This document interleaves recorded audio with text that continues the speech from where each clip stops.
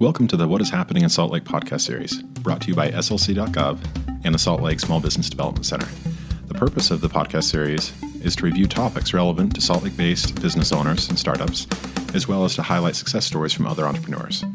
Welcome, everybody, to the Startup SLC podcast. Today, we'll be interviewing Raymond Christie, Airport Senior Planner, DBE Coordinator for the Disadvantaged Business Enterprise Program at the Salt Lake City Airport. Before we jump into it, let's do brief introductions. My name is Peter Collister. I'm an advisor with the Salt Lake City Small Business Development Center. I'm Will Wright with Salt Lake City Economic Development. And Edward Bennett with the Suazo Business Center. Well, Raymond, thank you for making time. Tell us a little bit about the program. It's a mouthful, and we'd love to learn more.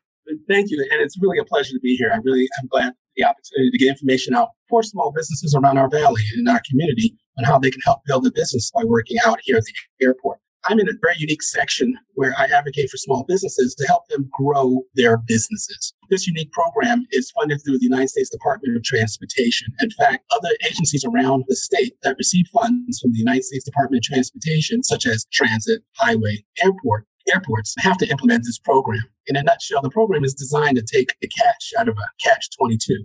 Catch-22, you can't get any experience if you don't have any jobs, and you can't get any jobs if you don't have any experience. So this particular program helps encourage prime concessionaires to take a look at small businesses that provide goods and services that they would utilize, whether it's on construction, whether it's in concessions. And concessions includes car rental, as well as food and beverage retail concessions that are in the airport. In a bigger scale, on the disadvantaged business enterprise side of the certification, that's on construction. So entities like transit and highway are doing construction all the time using federal funds. So the program is there to help small businesses, help them grow in their skills so that way they can compete in the mainstream setting. I have experience building runways. I have experience doing guardrails. I have experience doing curb and gutter. I have experience being a co-runner of concessions out at the airport. I had a sublease providing hamburgers and fries, thinking like Shake Shack out at the airport. The joint venture agreement is a local operator that operates the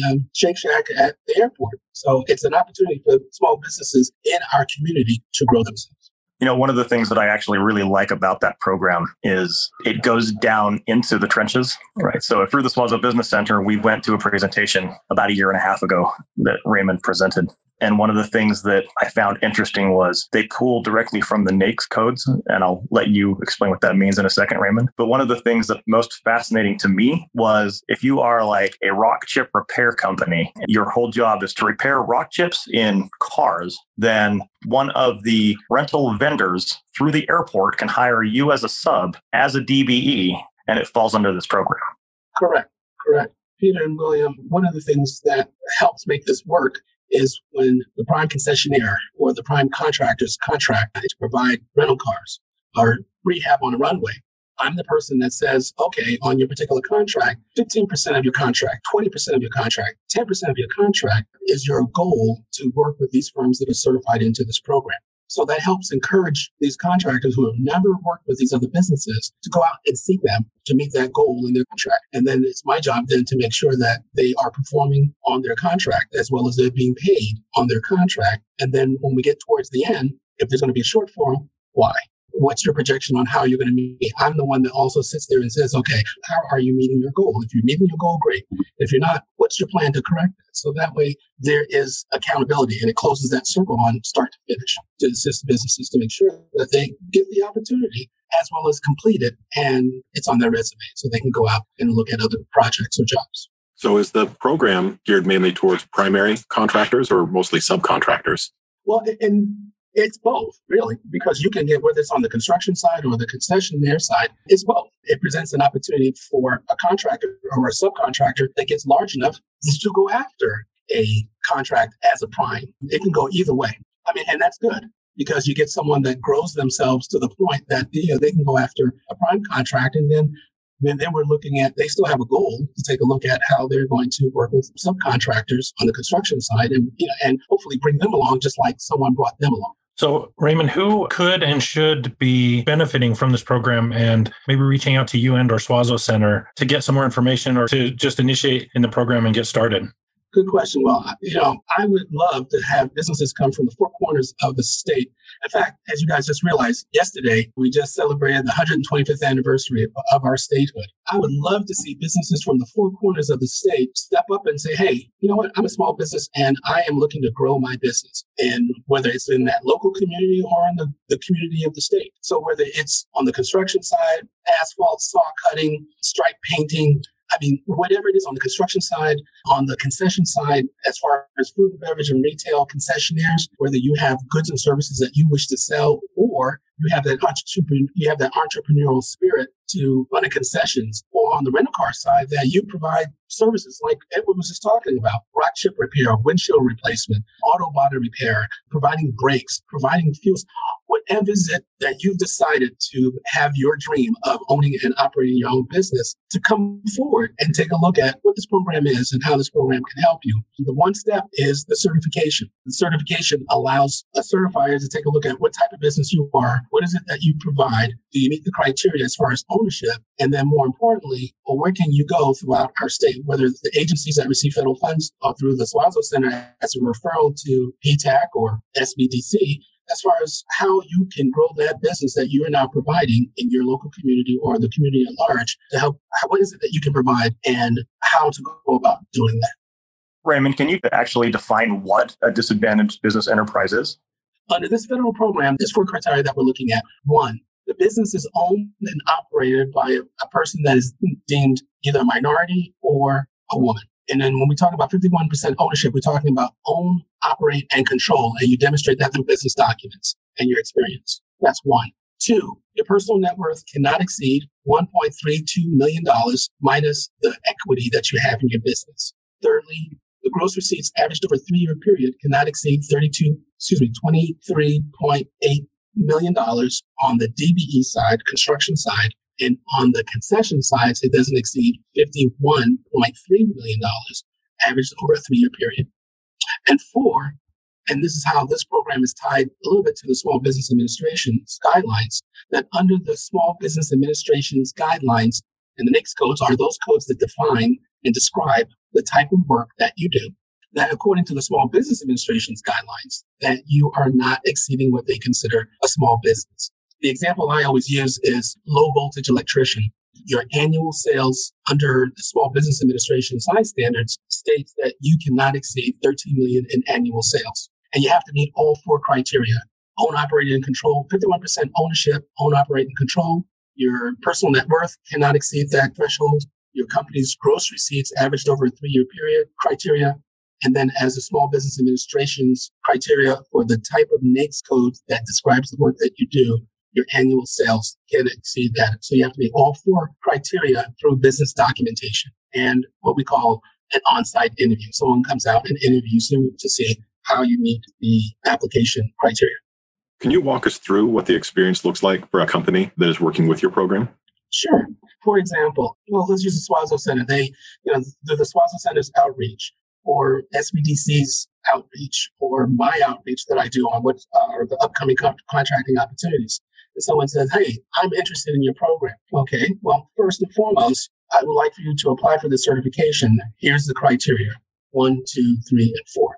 Now, I also happen to be a certifier. So that's where I was introduced them to the Suazo Center, because they're a business resource. And in regards to doing an application for the Disadvantaged Business Enterprise, the DBE certification, or the Airport Concessions DBE program, ACDBE, I refer them to the Suazo Business Center because they'll help that firm for free to do the certification, to do the application, accumulate the documents, and put together the application. Once they have that application put together, they send it to the particular address that's on that application, which is home of the Utah Department of Transportation Civil Rights Section. And that application is reviewed, and then it is then sent to one of 3 certifiers in the state of Utah. That certifier then gets that application. They'll do the initial review, and then they will contact that firm to say if there's any additional documentation that is required. And then at that point, if they have everything that they need in that application, that certifier will then set up an appointment to go out and interview the firm. At the completion of the interview, based on the information that was provided in the interview and the information that's in the application, that certifier makes a decision. And that decision is either yes, certify, or no.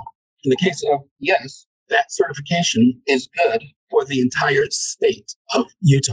So any entity that receives funds from the United States Department of Transportation can utilize that firm in the case of the airport.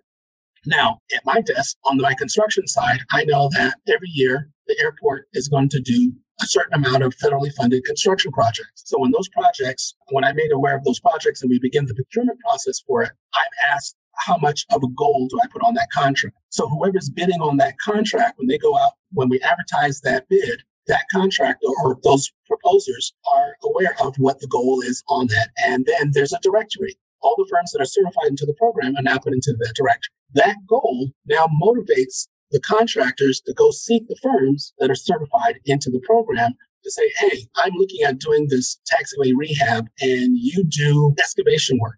And it helps motivate them to seek them out, to find out what work that they do, so that way they can include them as a part of their contract. Now, what that firm does, so they give them their history and they give them their bid, and then those contractors then submit their proposals. A part of that evaluation is, did someone meet the goal or exceed the goal? And if they didn't meet the goal or exceed the goal on whoever's selected, what happened? And is that a valuable, reasonable reason why?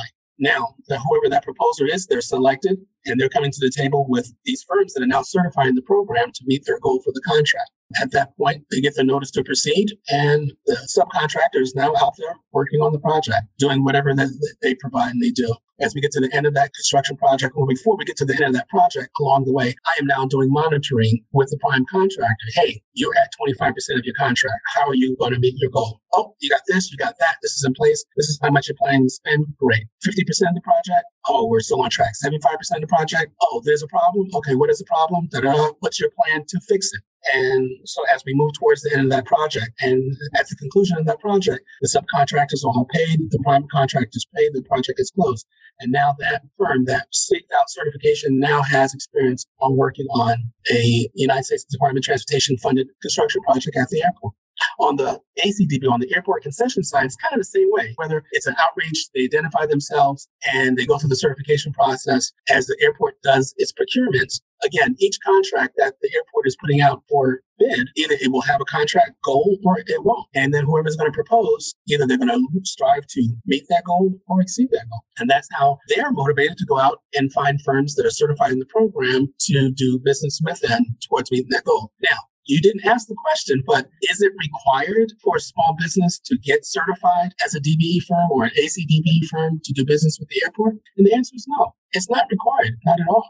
But because I help motivate contractors and I help motivate prime concessionaires to go out and seek firms that are in the program, it's in your benefit to do the certification because it helps those that are motivated to seek you out to see what goods and services that you can provide that as a small business, you decide to work for the most toughest person in the world, yourself. So if you're going to live that dream on what you can do and how you can build a better mousetrap, here's an opportunity for you to do so.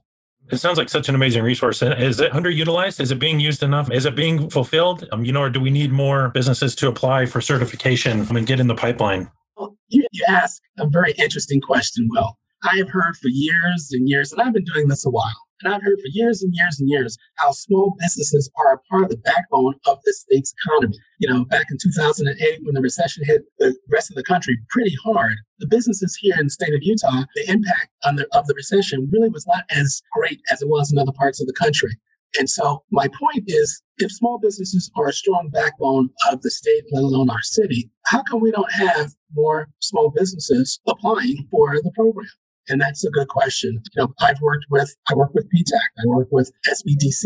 I work with a lot of other agencies and organizations that are out there advocating for small businesses. And over the years and years and years, not a lot of small business firms have heard about the program. So that always has been a big question, even for me, even to this day. But there's hope. There's hope that podcasts like yours will help encourage more people to look at what opportunities are out there, what agencies and organizations are doing to help advocate for small businesses. And because we are a part of the process, how we can help advocate them to get over that threshold into the program and looking at opportunities that are available for small businesses to grow in our local community, within our region, within our state.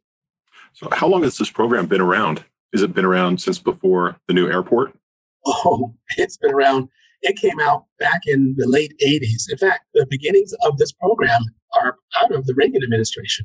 So those of you old enough know this has been around for a while. It's just not been utilized that much by a lot of businesses here in the state. What has the experience of the new airport been with your program? Well, the experience has been really great. One of the things I'm really proud of, the fact that on the concession side of the business, the last time the airport went out for a procurement for concessionaires was 2010. And we just completed the last procurement back in 2017, 2018 to get ready for opening day, September 15th of 2020.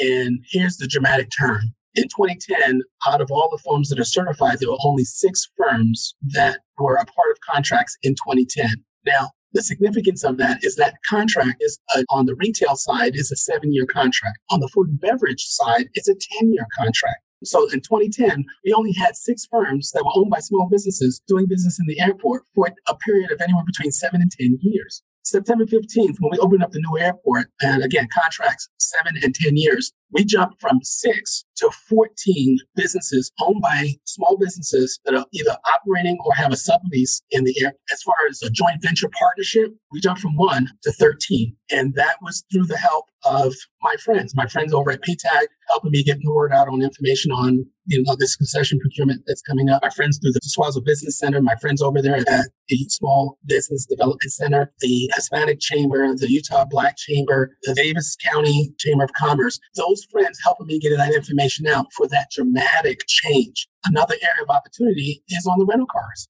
There, I have very, very few small businesses that are providing their goods or services for rental car companies. One of the biggest ticket dollar items is body repair.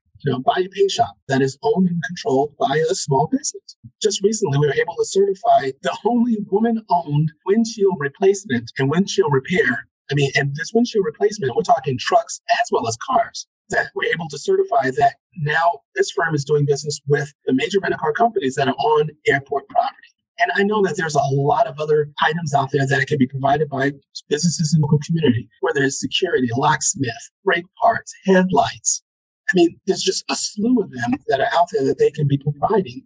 And I know they're out there. I know you're out there. It's just a matter of making you aware of getting information to you that these opportunities exist. And not just at the airport. Utah Transit Authority has a lot of vehicles. Utah Department of Transportation has a lot of vehicles. And not that I'm going to speak for them, but there's opportunity that the small businesses in our community need to be aware of. And then that way they can access those opportunities so they can help grow their business. Well, that's fantastic, Raymond. I have one final question, and I'm sure Will and Eddie have some others. For companies that are non-minority small businesses, they can still work with your program. They just can't be certified as a business. Is that correct? That's correct. The strength of my program comes from the criteria that's been set up. Businesses owned by women minorities have been disparaged for years and years and years. So the program is designed to help grow those companies.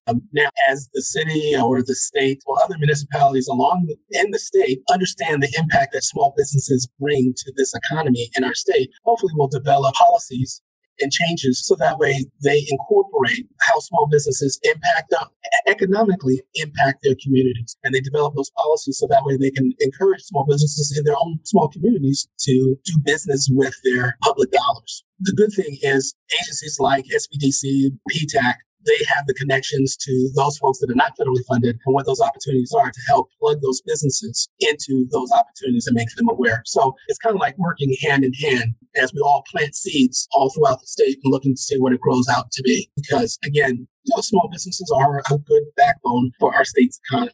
So Raymond, thanks. It's good to see you again. And thanks so much for joining us to talk about the program. For businesses who are listening to this and want to get the ball rolling, who do they contact? Where do they start?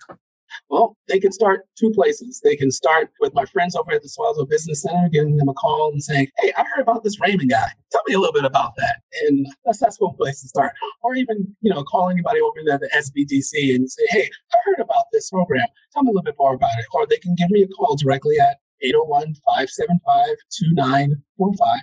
I'm more than glad to tell them about what the program is and how it works. Or as I start gearing up for upcoming years, I'm looking at doing outreach programs. And right now, I'm looking at doing an outreach program coming up in June, July timeframe. Somebody once said, hey, if Raymond's having an outreach program, you need to be there. That means he was in the back room bending arms and making sure folks are motivated to be there. And those folks that are there, those are folks you want to talk with because they're decision makers. So, annually, I do outreach sessions on both the construction side of the house and on the concession side of the house. And every once in a while, I'll have a friend from transit or from highway or from Park City Corporation stop in and talk about what contracting opportunities that they have. So that's my way of hopefully motivating your audience to stay involved, find out who to contact, and find out how the resources that are available to help them grow their business. Well, thank you very much, Raymond. It's been a pleasure. Hey, the honor is mine. The pleasure is mine. It's always good to see William. It's always good to see Edward, or Eddie, as you guys have been calling him. And Peter, and now that I know where you're working at, it's always a pleasure to come over and visit you because you're all very good advocates for small business, and it's a great family to be a part of. Well, thank you again. All right, Raymond. Thanks for your time. Bye. Until next time, gentlemen.